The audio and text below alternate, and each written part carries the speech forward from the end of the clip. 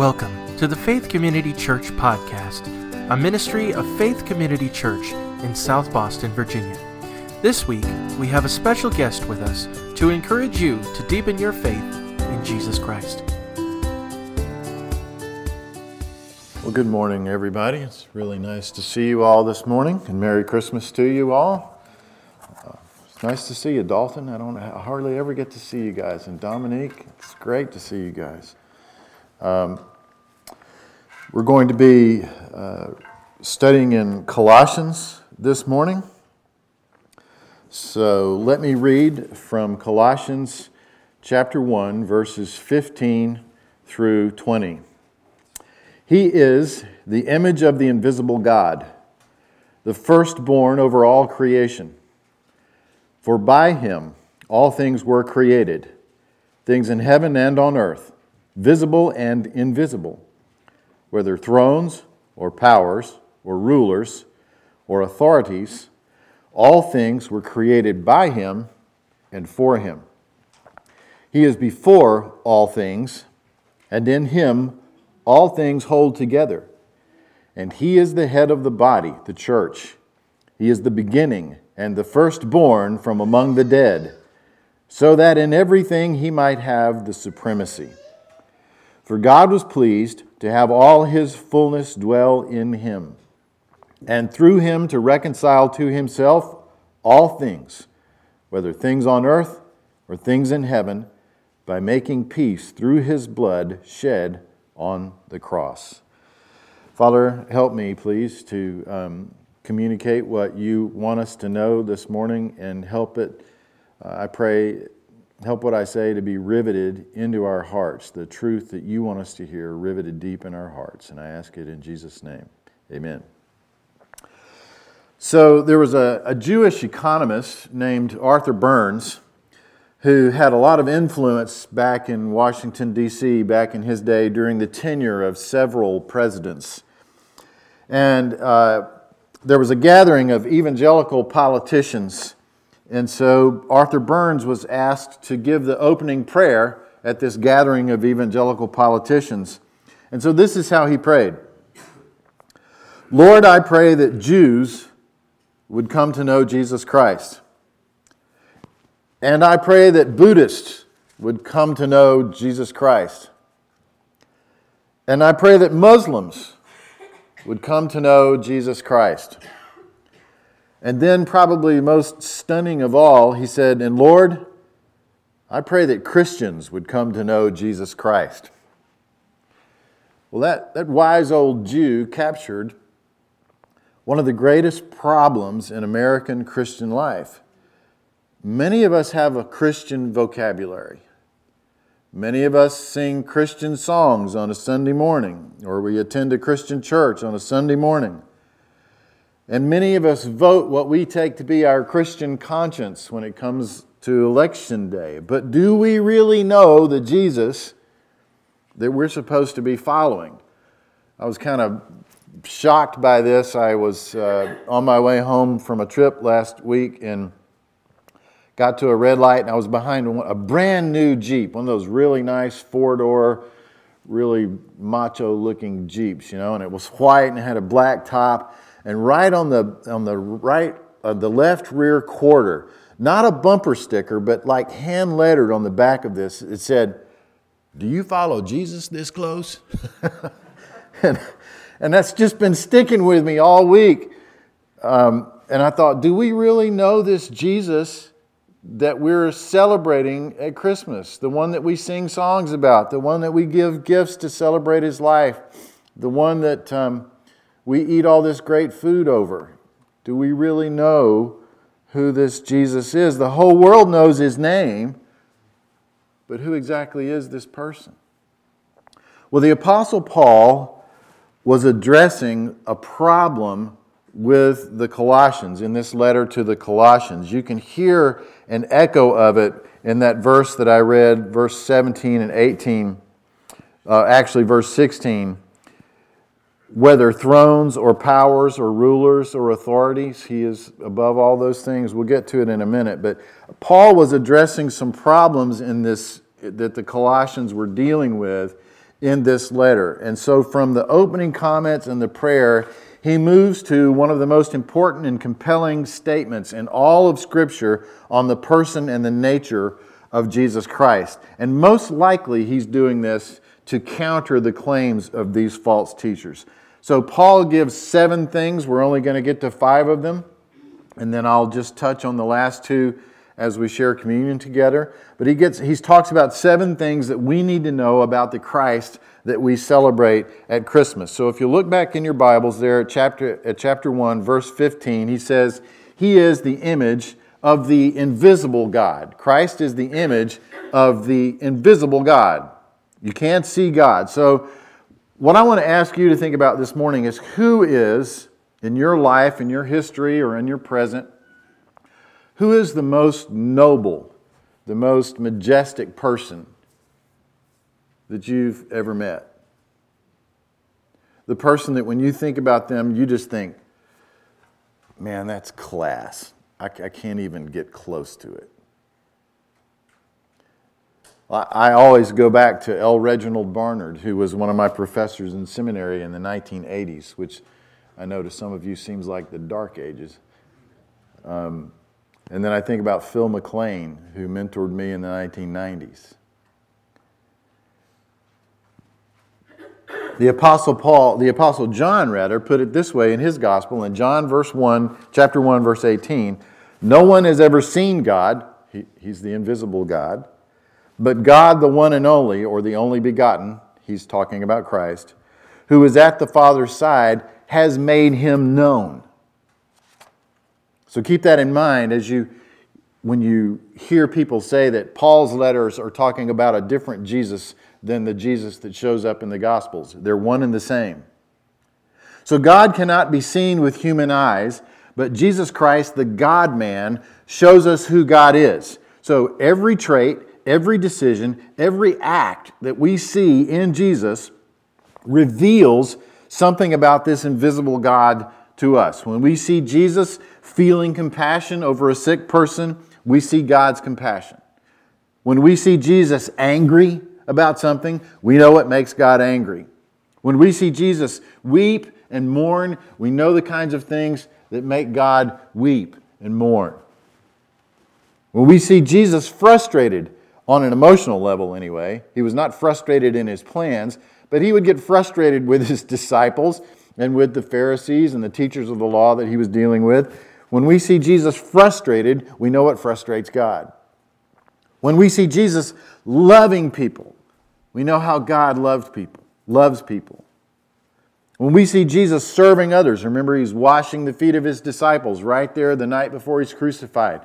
We see how God serves us. He humbles himself and serves us. He is the image of the invisible God. He's the most noble person who ever lived. John said, we beheld his glory, the glory of the one and only begotten, full of grace and truth. So I was thinking about who's the most noble person that we would all be most familiar with, and probably most recently with the passing of Queen Elizabeth. Here's what someone said about her in one of the many services that was held in her honor. Here was a leader not driven by ideology or political expediency, by desire for power or personal gain, but determined to uphold vital traditions, support her ministers, and encourage her people. Decent, hardworking, adaptable, patriotic, unshowy, personable, humorous. She was a virtuous queen, appointed to rule over nations and tested like gold in a furnace. From Christ, she learned to serve rather than be served. She was a really noble person. And she modeled herself on Jesus Christ. Who do we know in our lives that are noble people? I mean, no wonder that Jewish economist prayed for everyone to know Jesus. So here's our first challenge for the day. What if all of us were that noble? Second thing Paul points out in the second half of verse 15, he is the owner of creation. I love this. For by him all things were created. So Jesus has authority over all created things because he owns it all. Theologian Abraham Kuyper has said, there is not 1 inch over all creation over which Jesus Christ does not say, mine. He owns it all. The word firstborn there creates some problems for those who are unfamiliar with the way that word was used in biblical times. My mom passed recently, and so it came to my responsibility to become the executor of her estate. And I also, before she passed, I became her power of attorney.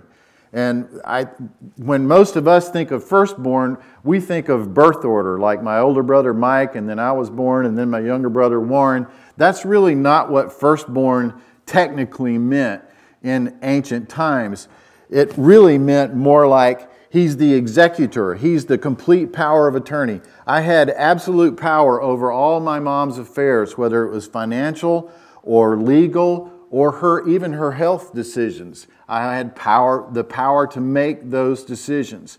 The firstborn in biblical times has all the power and authority of the father of the household, of his father.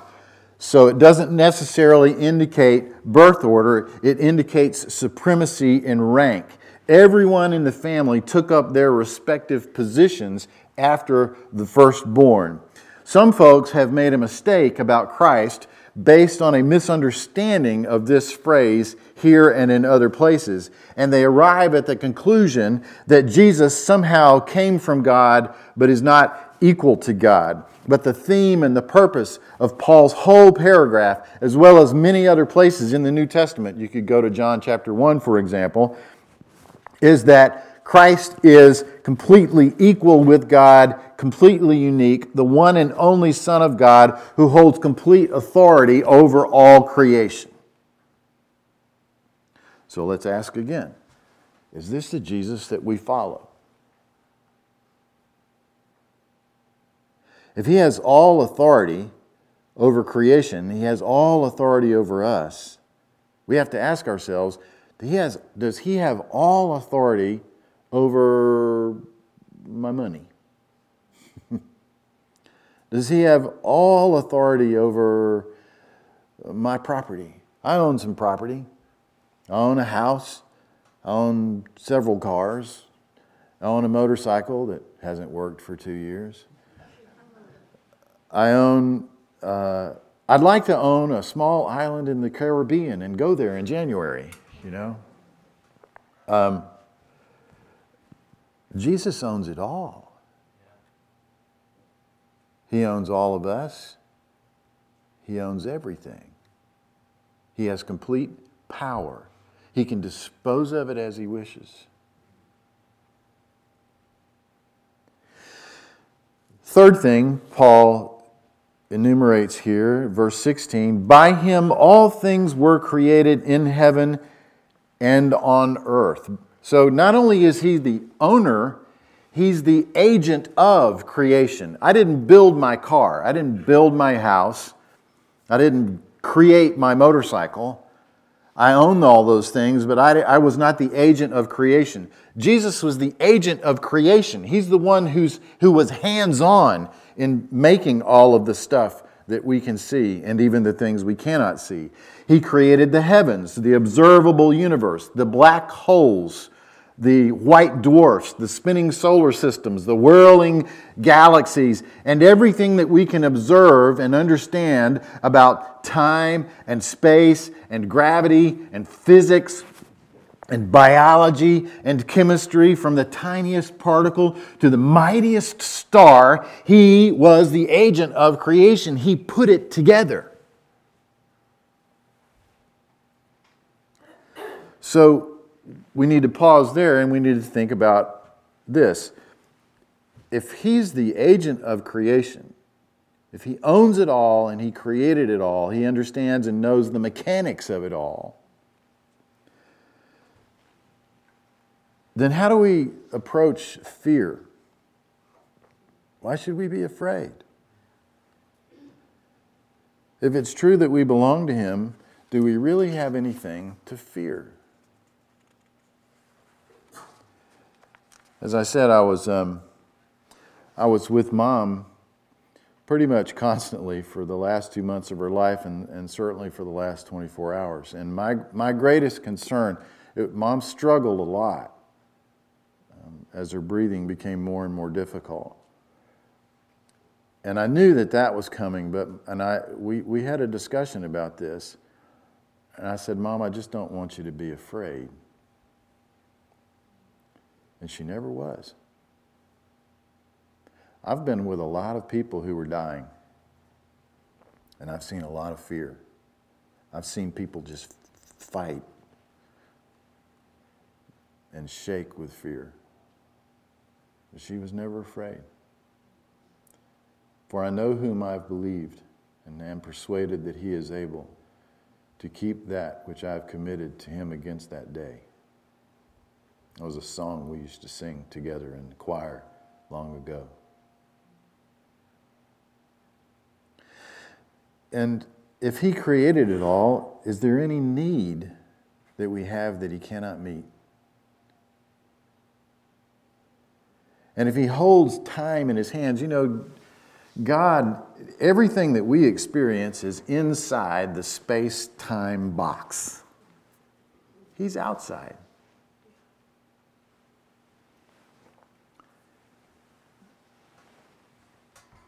So do you have time to rest? Do you have time to recreate? Do you have time to just sit and talk? Boy, this is convicting to me. It's almost too convicting to talk about. Because it's like, I got to get so much done. There's so many things I'm responsible for. I got to get it done. I got to go, go, go, go, go. I don't have time to talk to this person. You have time to talk and treat somebody just like a human being made in the image of God? Yeah, you do. Well, visible and invisible. Not only did Jesus create all that can be observed in the natural world, but He created everything that cannot be observed as well, the spiritual world. That's where we get back into that verse I mentioned earlier. All things were created by Him, whether thrones or powers or rulers or authorities. The supernatural is really, really difficult to get your head around. But this was a direct shot across the bow, so to speak, of the false teachers in Colossae, because they were the ones who were promoting these thrones, powers, rulers, and authorities. They taught something that you might actually hear one day in modern day America, and that there is this hierarchy of spiritual beings in place, among whom Jesus was just one of many. And that they had to be approached in a certain way through certain rituals and behaviors in order to receive their blessings. You may actually hear that about the spiritual world at some point, and you need to understand what Paul is saying here. That's baloney. Everything that exists, visible and invisible, He created, and He's the master of it all. And we have direct access to God through Him because of His sacrifice, and none of that other stuff matters. Now, it used to be when a preacher would talk about this passage to Americans, we would all look at each other because I love to say this. Now that I watch antique shows all the time, I'm from the mid-20th century, so we're becoming popular again. Have you noticed I'm wearing skinny pants. These are skinny pants for me. Have you noticed all the bell bottoms coming out? 1972, baby. Got my first pair. It used to be when a preacher would preach on this to Americans, we would all look at each other, raised in the scientific, modernistic, but Christianized 20th century, and smile as if to say, well, they may believe in all that supernatural stuff over there in Africa and India, but we're scientific. We know better. That isn't the case anymore. And I know a bunch of those people from India and Africa now, and the spirituality is real. The invisible stuff is very, very real. Not just real to them, it's real. And they understand when the scriptures say that Jesus has power and authority over all the spiritual world, they flat out know it, and it matters. But a lot of people in America, a lot of people in the West now, unlike the 20th century, in the almost third year of the 21st century, there's a lot of belief in the unseen world and a lot of confusion about it. And a lot of people believe that this world can be understood and explained apart from Christ. But God's word for us is this: do not be taken in by that stuff. All things. How much is all? It's all. All things, whether visible or invisible, were created by Him and for Him.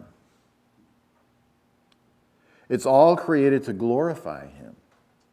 And that's our role here on planet Earth. We're here to glorify Him and point others to Him.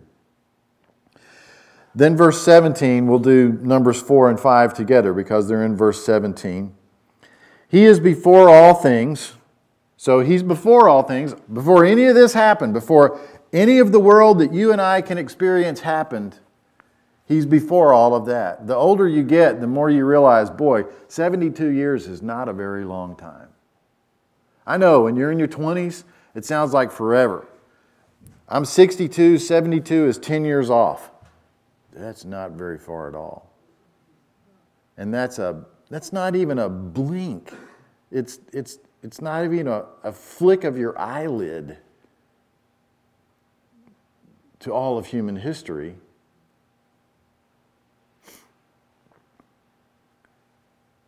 But not only did He create everything we can see, He existed in and of Himself before all things. He is the self-existent one. Like I said before, He exists outside the space-time box. So now we're really going to get weird. And in Him all things hold together. So did you hear what happened to William Shatner? You know who William Shatner is? Captain Kirk. He played Captain Kirk in the original Star Trek series and in all the original movies. So he got to actually go to space. He was 90 years old. And he went to space on, is it Mark Bezos? Bezos' Blue Origin spaceship, this space tourism. He's 90 years old. And he got up into space, and you know what he did when he got back? Does anybody know? He was weeping. He was full of grief. They call it the overview effect. And this has happened to a lot of astronauts, including the very first one, Yuri Gagarin, the Russian that went up in the 1950s or 60s, the first person in space, the guy that started the space race. Right up until the most recent, up till Shatner, is that they have this sense of loss and also this sense of great compassion and the fragility of all humanity and all of life on earth. The man named Frank White actually coined that phrase, the overview effect, in 1987. And he said it describes what the spaceflight experience, for lack of a better term, awakens in those who venture out into space and then look back at Earth from the emptiness and void of outer space. And what happens is they realize that we are all connected to each other and how fragile our whole existence is on this planet. So if you know anything about Apollo 11, you'll see a lot of pictures from Apollo 11, the first one to land on the moon. And most of those pictures are by somebody else, are of someone else other than Neil Armstrong. Neil Armstrong was the first man to put a foot on the moon and to walk on the moon, but he also took most of the pictures. So there's not many pictures of Neil. But there are a few, and one of them is right after he climbed back into the lunar module from his first walk on the moon, and he's got tears in his eyes. And here's what happened. He said, he's standing there on the moon, and he said, it suddenly struck me that tiny pea, pretty and blue, was the earth. And I put up my thumb and I shut one eye, and I could blot out the whole earth. And I didn't feel like a giant. I felt very, very small.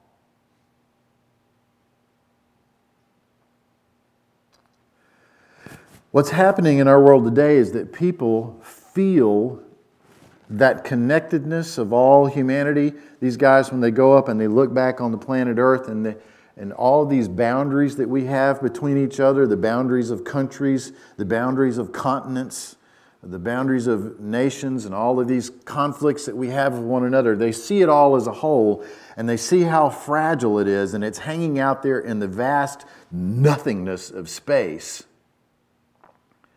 And they come back with this sensibility. Even Yuri Gagarin, who'd been pumped through and through of Soviet propaganda, he was supposed to come back and say wonderful propagandistic things about the Soviet Union. And he came back and they all say something like this: wow, we all need to be working together a whole lot more because the whole planet is fragile and we all need to work for peace. He said something like that.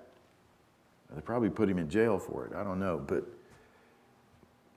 everybody comes back with that sense of the fragility of all of life. And they want to work for things like peace, and they want to work for things that actually even kind of worship the environment and take care of the planet. And it's a good thing to take care of the environment, and it's a good thing to work for peace. But when you think honestly about the reality of human selfishness and greed, when you think honestly about the human condition,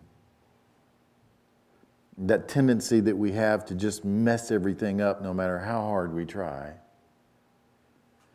you realize why people weep. It's not just the fragility of the planet and of life on earth. It's the knowledge that we can't pull it off. We cannot achieve peace apart from Christ, apart from somebody who can do it for us. And so people who don't know Christ, it's no wonder that they weep.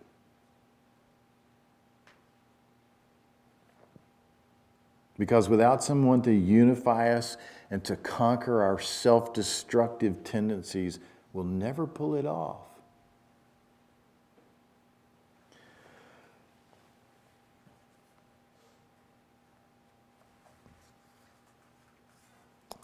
Parade magazine had an article about the Higgs boson particle. There's a story about the Fermilab. The Fermilab is a 4-mile round particle accelerator outside of Chicago.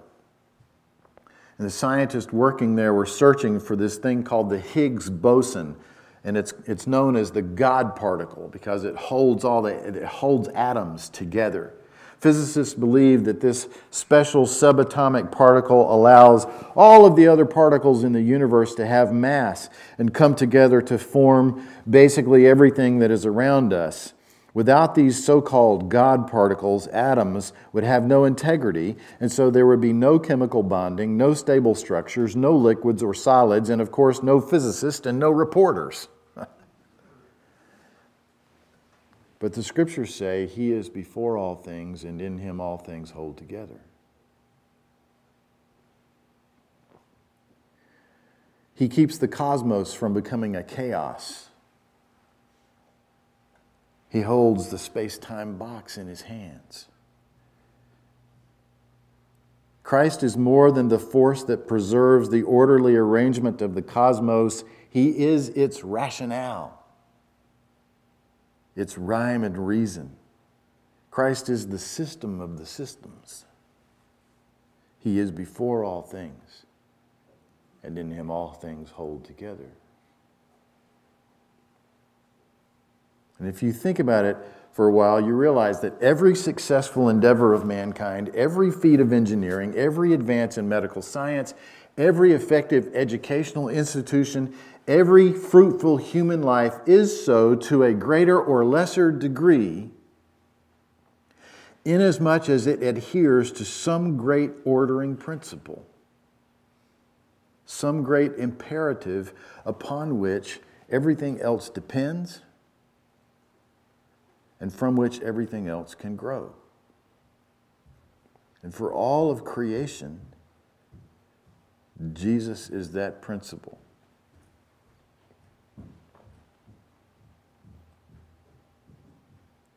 So this is why he said what he said. Everyone who hears these words of mine and puts them into practice is like a wise man who built his house on the rock. And the rain came down, and the streams rose, and the winds blew and beat against that house, and yet it did not fall, because it had its foundation on the rock. But everyone who hears these words of mine and does not put them into practice is like a foolish man who built his house on the sand. And the rain came down, and the streams rose, and the winds blew and beat against that house, and it fell with a great crash.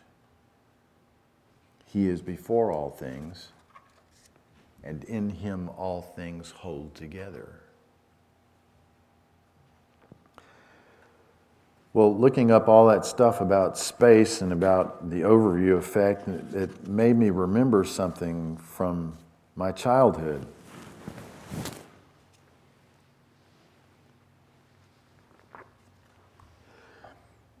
In 1968, before Apollo 11, there was Apollo 8. And James Lovell and William Anders and Frank Borman flew the Apollo 8 capsule all the way out to the moon, but they didn't land. They just circled it 3 times, and they came back.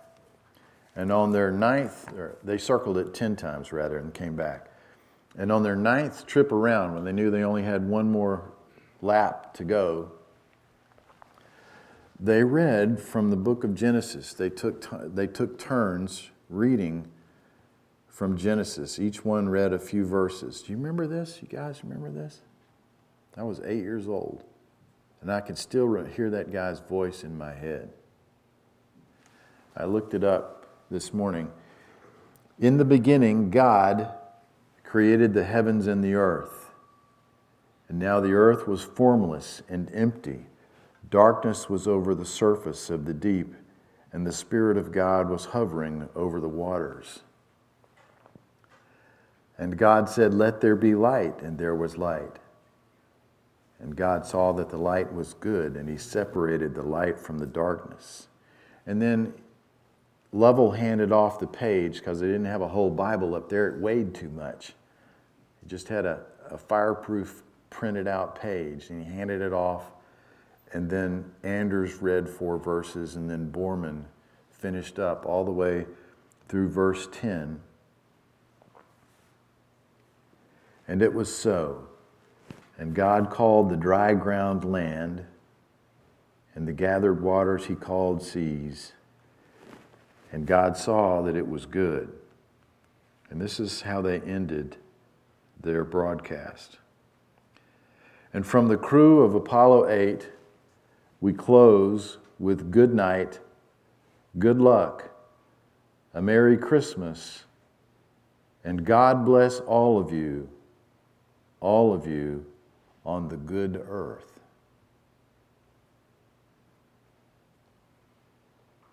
He is before all things, and in him all things hold together. That's the Christ we worship at Christmas. That's why we can have peace on earth. That's why we give each other gifts. That's why we, or at least my wife, bakes all this amazing food. Because of who Jesus really is. I want to encourage you as you worship this Christmas to keep all of that in mind and go outside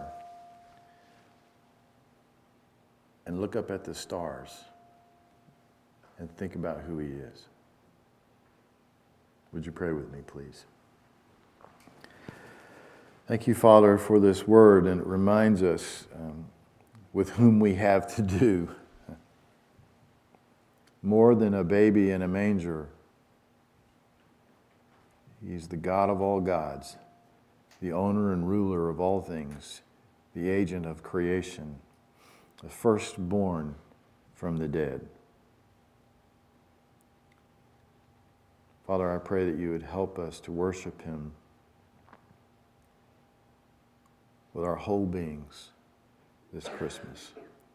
In Jesus' name, amen. Thank you so much for listening. To learn more about Faith Community Church, you can find us online at fccsobo.org or on our Facebook page by searching Faith Community Church. As always, God loves you, we love you, and we hope you have a wonderful week.